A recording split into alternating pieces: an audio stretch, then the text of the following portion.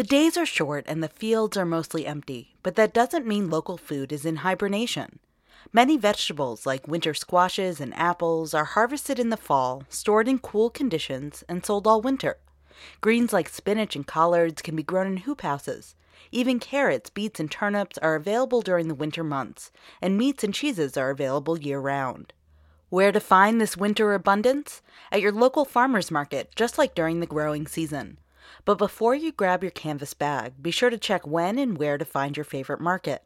Many markets move inside and have adjusted hours, like the Asheville City Market, which runs 10 a.m. to noon on Saturdays at the Asheville Masonic Temple starting January 7th.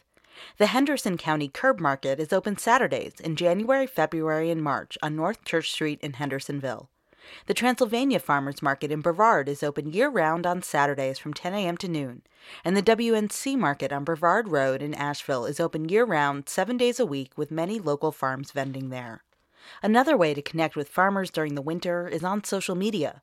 Lots of farms keep a Facebook or Instagram page with updates about what they have for sale and snapshots of their lives on the farm. Search for the Appalachian Grown hashtag online.